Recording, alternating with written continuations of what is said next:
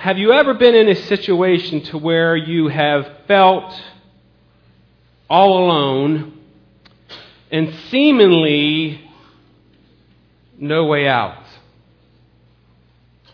Have you ever felt like you're in a situation to where you're all alone and there is seemingly no way out?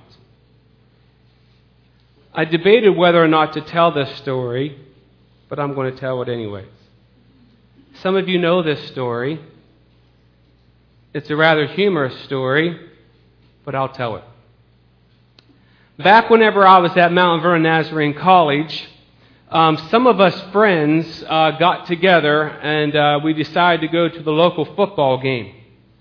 And it was about 4 or 5 guys, 3 or 4 girls. It was just one big group. And we went together and we decided to leave the football game a little early. And I'd say about a mile down the road was a McDonald's restaurant. And so my friends are up at the counter, they're ordering, and I said, I'll be right back, I have to go to the restroom. So I went back to the restroom, and I went into the door, and, I just dodged into the first stall when I was there. And after a couple of minutes, I'm getting ready to, leave, but I'm in the stall, and after a couple of minutes, some people start coming in, and all of a sudden I hear voices that are not guy voices. How many of you remember this story from 15 years ago? Thank you, Dick. He'll never forget it. I will never forget it either, Dick. I was in the wrong restroom. Now, some of you may have done that before, but I've been in a situation to where I felt all alone and I had no way out. So I'm thinking to myself, okay, hold on here. Just relax. Just give this individual a minute or two and they'll leave. And as soon as they leave, you can get out of here and you'll be safe. But you have to remember that this was right after a football game. And a mile down the road. And I'm not kidding you, the longer that I waited, more girls just kept coming in and kept coming in. I'm not kidding, within 5 minutes, there must have been 30 or so women in that bathroom. And here I am, and I backed into the corner of this stall like a scared rat. I didn't know what to do, It's like, God help me. There were a couple of times where I thought, I'm just going to do it. I'm going to open that door, and I'm going to go out of here. I'm going to close my eyes, and I just couldn't do it. I just couldn't do it. And what I did not realize, did you ever have a time when you just wanted to get out? What I did not realize is that my friends, as soon as I left to go to the restroom, my friends had decided they wanted to go to Taco Bell. So they're out in the car just waiting for me. They're thinking, what is wrong with Brock? Maybe he's, So it must have been 15, 20 minutes. And every once in a while, I would hear on the stall door. What am I supposed to say, I'm not done yet. Give me a couple more minutes, I just did not know. I felt helpless. I was embarrassed. Well, I think somebody looked underneath the door and they saw some guy tennis shoes. And they went and got the lady manager. And I thought, oh my goodness, this is getting horrible. And so I heard a knock on the stall door and the manager said, hey, who's in there? I'm like, oh, the gig is up. I'm going to have to face this, And so I opened the stall door and I walked out and I couldn't even look at the ladies. It was just so embarrassing. And I said, obviously I'm in the wrong restroom. And I said, I just want to get out of here and I'm so sorry. And there were so many ladies that as I walked out of the restroom, it was like the parting of the waters. They just parted and I just went straight through and got out of there. And as soon as I went out and I went right across the other side to the men's restroom. I wanted to get back in familiar territory. And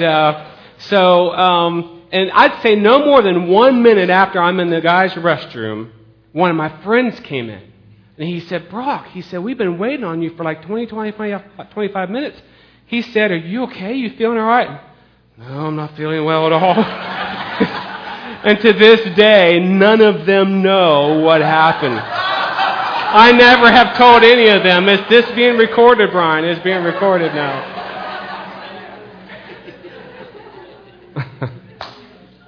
Yeah. Have you ever been in a situation you felt all alone? Well, after a while, I wasn't alone, but I felt like there was no way out. Life can be like this. Some of you here today may feel like you're all alone with seemingly no way out of a mess. And unlike my story, your story might not be quite so humorous. Maybe some of you are in an agonizing period of just waiting. You're just waiting on God to move. You're forced to sit in solitude, desperately wanting God to show up and move. Yet He seems far away, if not absent altogether. It's interesting, I've talked about this before, and you've heard this, you know this concept. It's interesting how much stress and difficulties we can endure if it's just for a short time. But when it goes on and on and on, when there is seemingly no resolution to our problem, it's amazing how life just seems to crumble around us.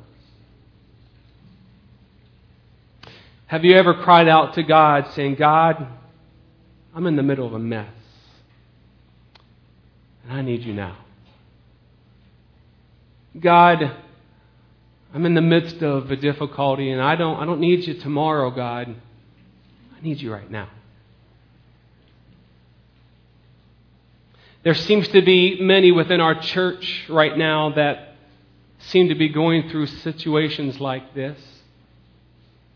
Many who might even be wondering if God is even around. This message has been mulling around in my mind for several weeks, and it just seems like, I think a church family, they kind of go through spurts. There's not many major things going on, and then sometimes it just seems like everything breaks loose. I see Dana back there. Dana might be able to say, yeah.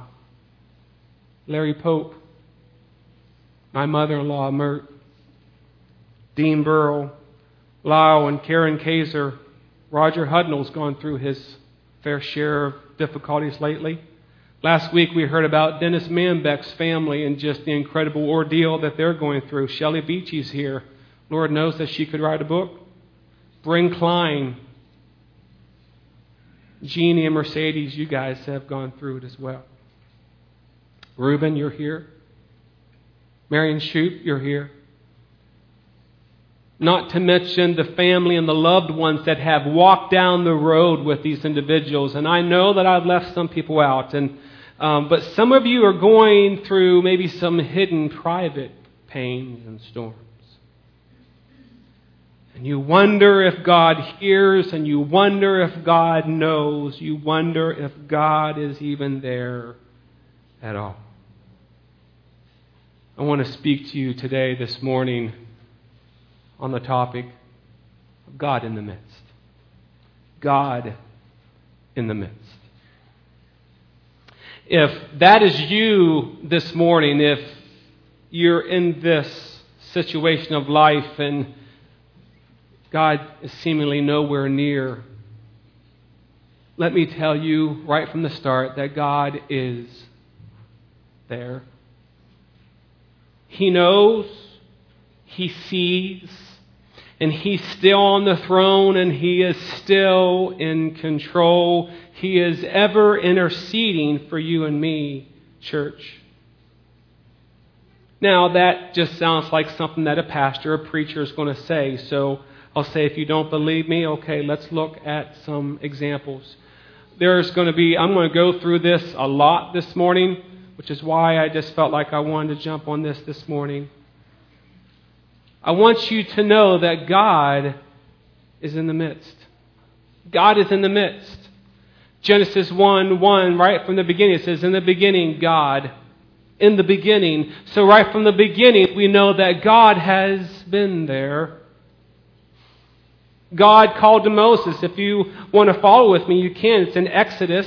Some of these I kind of want you to see. So follow with me. I'll have you all over the place. But Exodus chapter 3. Exodus chapter 3. I'm going to be reading, I use the New King James Version mainly here. But if you don't have the exact verbiage, then it will communicate a similar concept, I'm sure. But I want you to see this. Don't just take my word for it. I want you to hear it from God and His Word. Exodus 3. Let's start with verse 1. Exodus 3.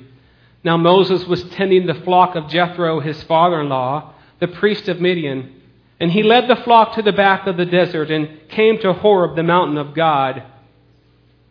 And the angel of the Lord appeared to him in a flame of fire from the midst of the bush.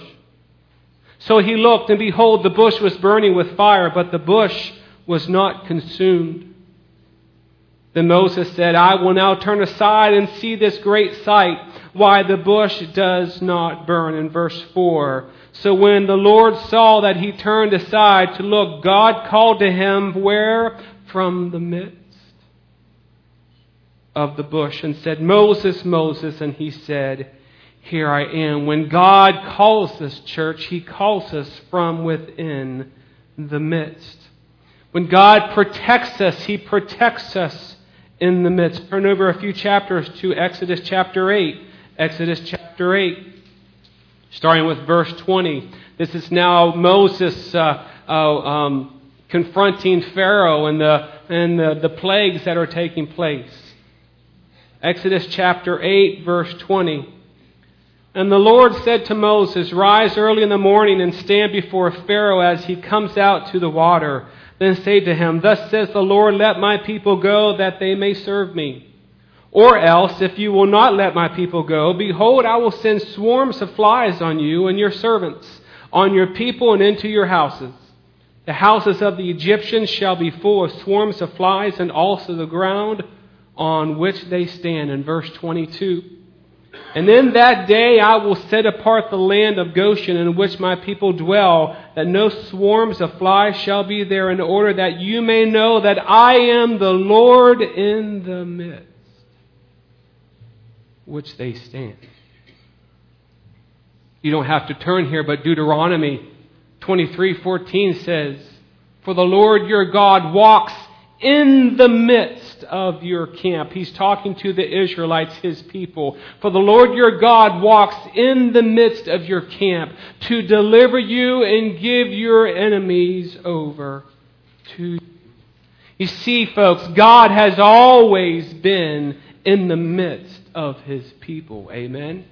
He's always been in the midst of His people, guiding them and protecting them. What makes you and I any different? Still don't believe me? Go to Psalm 46. Psalm 46. When we are in trouble, whenever we need deliverance, when your world, when my world, when our world seems to be falling apart, God is there. Psalm 46. Starting with verse 1.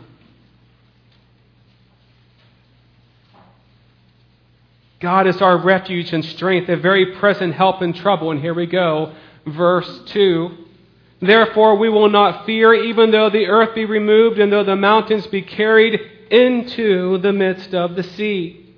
Though its waters roar and be troubled, though the mountains shake with its swelling, there is a river whose stream shall make glad the city of God, the holy place of the tabernacle of the Most High. I like this next verse. For God is in the midst of her. She shall not be moved. God shall help her just at the break of dawn. Psalm 138:7 says, though I walk in the midst of trouble, you will revive me. You will stretch out your hand against the wrath of my enemies, and your right hand will save me. In the midst of our trouble, God is in the midst. Let me say that again. In the midst of our trouble, God is in the midst. Don't ever forget that. Folks, sometimes just that thought alone, in my notes here, I just have ITM. In the midst. Just so I didn't have to type it out every time. It's just ITM, ITM. Just that thought alone and holding on to that might be the only thing that will pull you through. Listen, even before we came to Christ, when there was sin in our hearts, God was in our midst, ready to deliver us. We need not look any further than the story of the woman caught in adultery. I love this. Go to John chapter 8. John chapter 8. Maybe you need to underline all the times it says in the midst or whatever form your version says, but John chapter 8. A beautiful picture of what it is that we're trying to communicate here. John chapter 8, verses 3 and 4.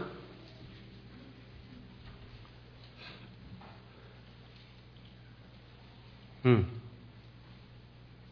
says, Then the scribes and Pharisees brought to him a woman caught in adultery, and when they had set her in the midst, they said to him, Teacher, this woman was caught in adultery in the very act. Folks, this was probably the worst day of her life. And in the worst day of her life, Jesus was in the midst. Jesus was right there. We know what happened. The scribes, the Pharisees, the leaders, they had the stones in their hands ready to take justice, ready to take the law and to punish this woman. And Jesus, writing in the sand, said, He who is without sin, let him cast the first stone. And when we see this in the Scripture, what it says is that they all left. And we see this woman left alone, still in her sin, still with her guilt and shame, but even here, Jesus was there. For look at verse 9. Then those who heard it, being convicted by their conscience, went out one by one, beginning with the oldest even to the last. And Jesus was left alone, and the woman standing in the midst. Christ is there in the midst, wanting to redeem us back to Himself. On the first ever Good Friday, we see 3 crosses. And on the 2 outside crosses, we see 2 thieves who represent the sin of the world. And who is the one that is hanging right in the middle of all of them? We see Jesus in the midst. Yeah, paying the price for your sin, paying the price for my sin, ready to offer salvation, grace, and forgiveness. Folks, it doesn't matter if there's some hidden secret sin that you're dealing with that's in your life. Jesus is there in the midst, ready to rescue you, save you, ready to make you whole. Amen. Church, whether we feel like it or not, God, Jesus, the Godhead, the 3-in-1, has always been in the midst. If you realize it right, He's here right now in our midst. Oh, there's more. In the middle of our discouragement, doubts, and fears. If I were to ask how many of you right now came in here discouraged, I get a number of hands. Or I saw one just pop up. Number of hands would probably go up. Discouragement, doubt, and fear. Jesus wants to speak peace and comfort. This is a really cool story here. Go with me to the scene. Go to John chapter 20. John chapter 20. All right?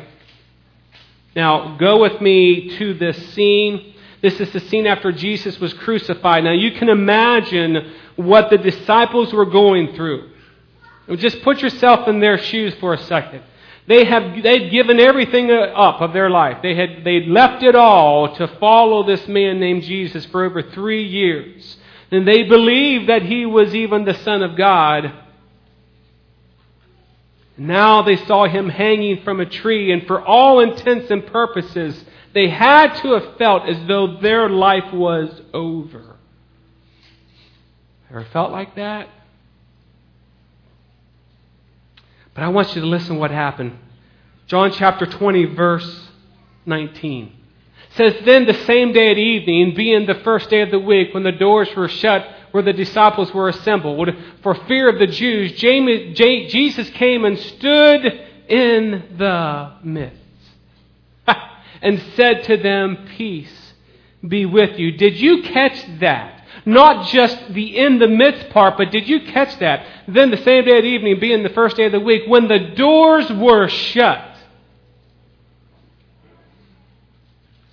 Jesus appeared, folks, in flesh and blood. He came through the doors that were shut. Do you realize that? He was not in their midst before that. They were in the room. The doors were shut. There was no way in unless they opened the door. The door was shut. And Jesus somehow miraculously, mightily manifested and came through and was in their midst. Are you kidding me? And Brock doubts God sometimes. In the middle of their darkest, blackest hour, Jesus came. He wants to do the same for you and me. He wants to penetrate the very walls of our heart, the walls of our problem, and He wants to speak peace to someone here today. If Jesus can penetrate physical walls, He can penetrate your situation. One more story. One more story. You don't have to turn there. You can just listen. You know the story.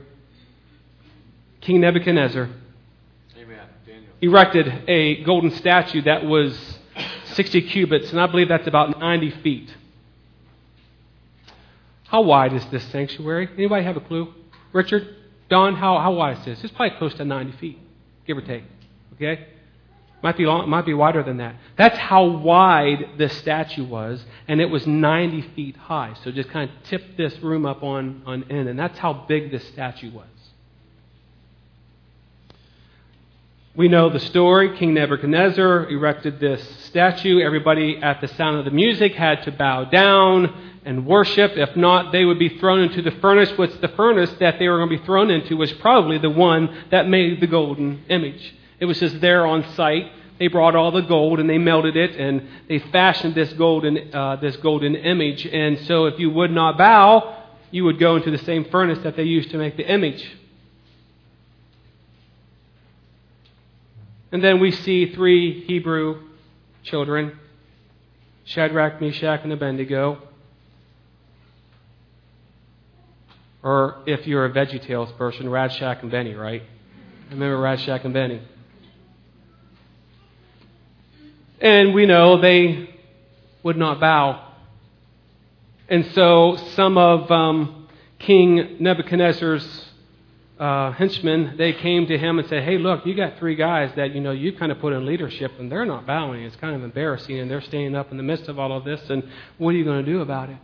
So King Nebuchadnezzar said, "Bring them here. Let me talk to them." Maybe there's some misunderstanding. It says that he was upset, but he gave them another chance. Maybe you didn't really understand what I'm trying to say. I mean, everybody else around you is bowing. You need to get with the program. And if you do, great. But he said, if you don't, what's interesting is the last part of verse 15. He said, "But if you do not worship, you shall be cast immediately in the midst of a burning fiery furnace." And then he taunted them, and he said, "And who is the God who will deliver you from my hand?" I love what they said. They said, "Oh, King Nebuchadnezzar, we have no need to answer you in this matter. If that is the case, our God whom we serve is able to deliver us from the burning fiery furnace, and He will deliver us from your hand, O King. But if not, let it be known to you, O King, that we do not serve your gods, nor will we worship the gold image which you have set up." That is the backdrop. You know the story. Now let me read here. Verse 19, "Then Nebuchadnezzar was full of fury, and the expression on his face changed towards Shadrach, Meshach, and Abednego. He spoke and commanded that they heat the furnace 7 times more than it was usually heated. And he commanded certain mighty men of valor who were in his army to bind Shadrach, Meshach, and Abednego and cast them into the burning fiery furnace." We'll get to that. Then these men were bound in their coats, their trousers, their turbans, and their other garments, and were cast into the midst of the burning fiery furnace. Verse 23, and these 3 men fell down bound into the midst of the burning fiery furnace. And here we go, here it is. Then King Nebuchadnezzar was astonished, and he rose in haste and spoke, saying to his counselors, Did we not cast 3 men bound into the midst of the fire? They answered and said to the king, True, O king. Look, he answered, I see 4 men loose walking in the midst of the fire. And they are not hurt, and the form of the 4th is like the Son of God. Somebody say, praise the Lord. Church, God was in the midst of their greatest need. He didn't leave them, and He won't leave you today. He purposely allowed them to go into the furnace. Some of you might be in a furnace, and you're wondering, why, God, are you doing this? He allowed them to go into the furnace so He could display His power, His might, so He might receive all the glory, praise, and honor. Not only is God in the midst, He is able to deliver in the midst. And He can make it as though you don't even look like you've been in the fire. You don't even smell like you've been in the fire. Not one hair on your head will be singed. You'll come out smelling like a rose. Because God can do that. That's our God. And I say this morning, O weary soul, Jesus wants to walk in the midst of your fiery furnace this morning. You're not alone. You're not on your own. Why is He allowing you to display His power and might in your life? So that He can receive all the glory, praise, and the honor. So that our faith and hope will be in Him and in Him only. Listen, this is a big part of it. Believing that God is in the midst takes faith, because most of the time when we need the most help is when we're in the middle of our difficulty. In the middle of it. When it first starts, a lot of people can handle that. But in the middle, whether it's a long, short, doesn't matter. You can believe that He sees and He knows. Let me read an article from Streams in the Desert. The author of this particular devotional day said, when crossing the Atlantic by ship, I once observed this very principle of faith. I saw no path marked out on the sea, nor could I even see the shore. Yet each day we marked our progress on a chart as if we had been following a giant chalk line across the water. And when we came within sight of land on the other side of the Atlantic, we knew exactly where we were, as if we had been able to see it from 3,000 miles away. How had our course been so precisely plotted? Every day our captain had taken his instruments, looked to the sky, and determined his course by the sun. He was sailing using heavenly lights, not earthly lights. Genuine faith always looks up and sails by using God's great sun, S-O-N. It never travels by seeing the shoreline, earthly lighthouses, or paths along the way. And the steps of faith often lead to total uncertainty or even darkness and disaster, but the Lord will open the way and often makes the darkest of midnight hours as bright as the dawning of the day.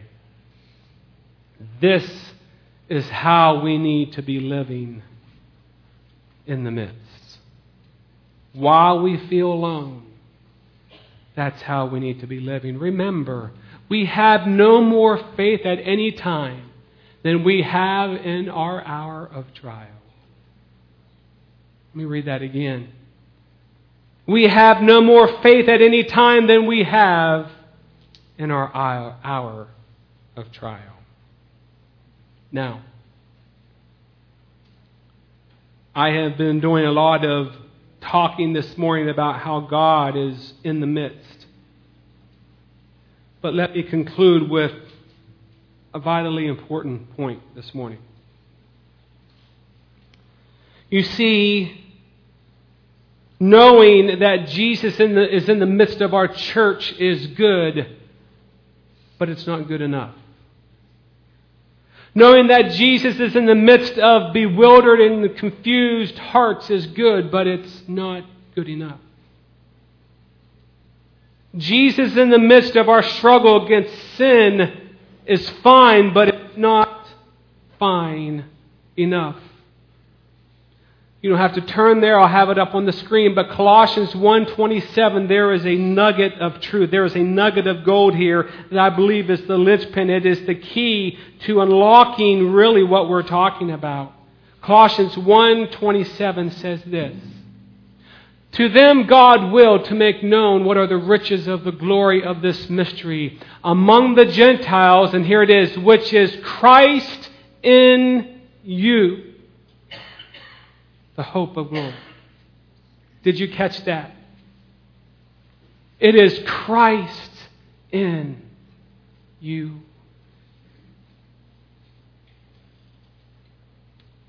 You see, the key to all of this is not so much that Jesus is in the midst, but Jesus is in your midst. Jesus being in the midst means nothing if He's not in you. This knowing God and Jesus in the midst now just goes beyond the storms and the trials of life, but it encompasses all of life. You see, Jesus should not just be walking beside you, Jesus should be walking in you. Directing you, guiding you, influencing you. If Christ is truly in you, now let me stop. If Christ is truly in you, and you know this morning if He's truly in you, or you know if there's some corner, some area of your heart that's off limits to God. God, I've got all this covered. But Lord, there's one area I'm not going to let you have control of.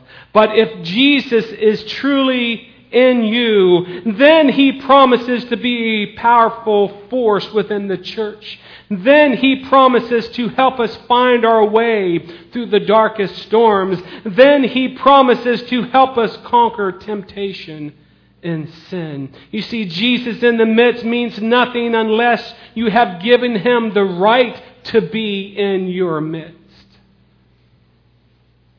He should be breathing through you, flowing through you. Just as Jesus possessed a physical body 2,000 years ago, He wants to possess your physical body today. It's in Christ in you. Just as Jesus took on the form of hands and had hands, He wants to take on your hands today. Just as He had feet, He wants your feet today. You see, it's Christ in you. He wants to direct everything about you. As Jesus penetrated the very walls of the room where the disciples were discouraged and beaten down that day, He wants to penetrate the walls of your life. He wants to penetrate your skin. He wants to penetrate your mind. Jesus must be living and reigning in the very interior of who we are this morning, church. Controlling everything about us.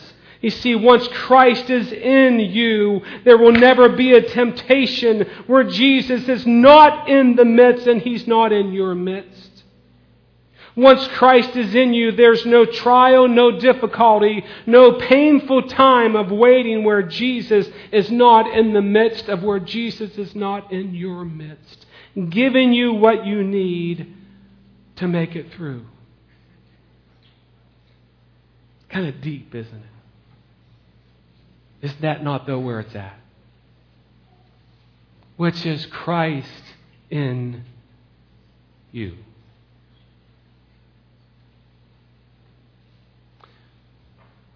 Are you in the middle of a mess? Are you feeling all alone? Do you need Jesus, and do you need Him now? Do you need Him in your midst? It all starts by making sure that Christ is ruling and reigning in you, and you'll have Him in your midst for life's most challenging times. You see, all those stories that we talked about and all those illustrations, God delivered the individual, but only when that individual allowed Christ to be in them. It has to start with that. And even the woman who was caught in the act of adultery, she got victory. See, Christ was in her midst, but she got victory whenever she made it Christ out here to Christ in here. And I'm not just talking salvation, I'm just talking us as believers. How much is Christ in our midst? How much is Christ in you, dictating what you think, dictating where you go?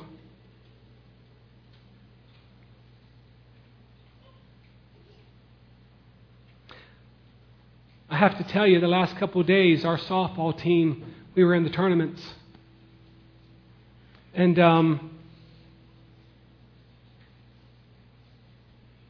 I was proud of our team. Only because some of the churches, some of the teams that we were playing displayed attitudes that were ugly. Just ugly. Swearing going on. It just got ugly. Even wanting to pick a fight with our guys. But our guys remained cool. What I mean cool is they remained calm, and they remained, I believe, a picture of Christ in you. That's what it's about. See, He wants to dictate everything with our life. The feelings of discouragement and fear and anxiety and worry that you're feeling, when Christ is in you, then you know that He's in your midst, and you don't have to give in to all of that, to the enemy, to the evil one. When He is in your midst, He is in your midst.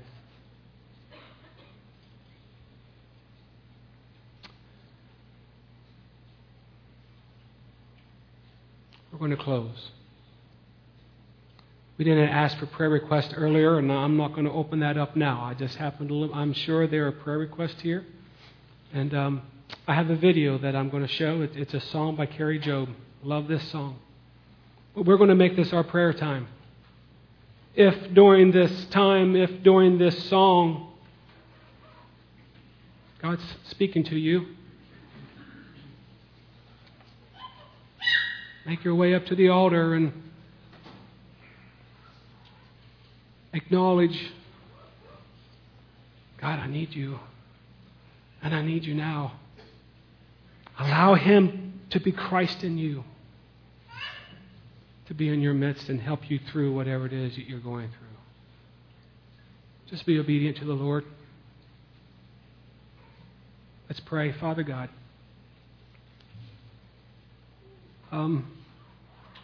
Lord, what would we do if you weren't in our midst? What would we do, Father, if we had to truly walk this life alone?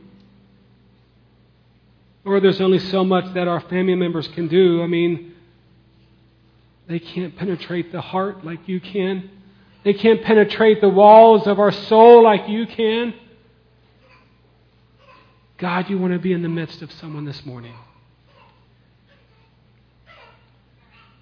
Father, if there's needs here, I pray that they'll bring them before you. And thank you. Thank you that you have always been in the midst. And we can trust you. It's in Jesus' name we ask all these things. Amen. Just be obedient to the Lord. you want this just to be a time with you and God, or grab someone, say, hey, would you pray with me? Remember, though, you're not alone. You're never alone.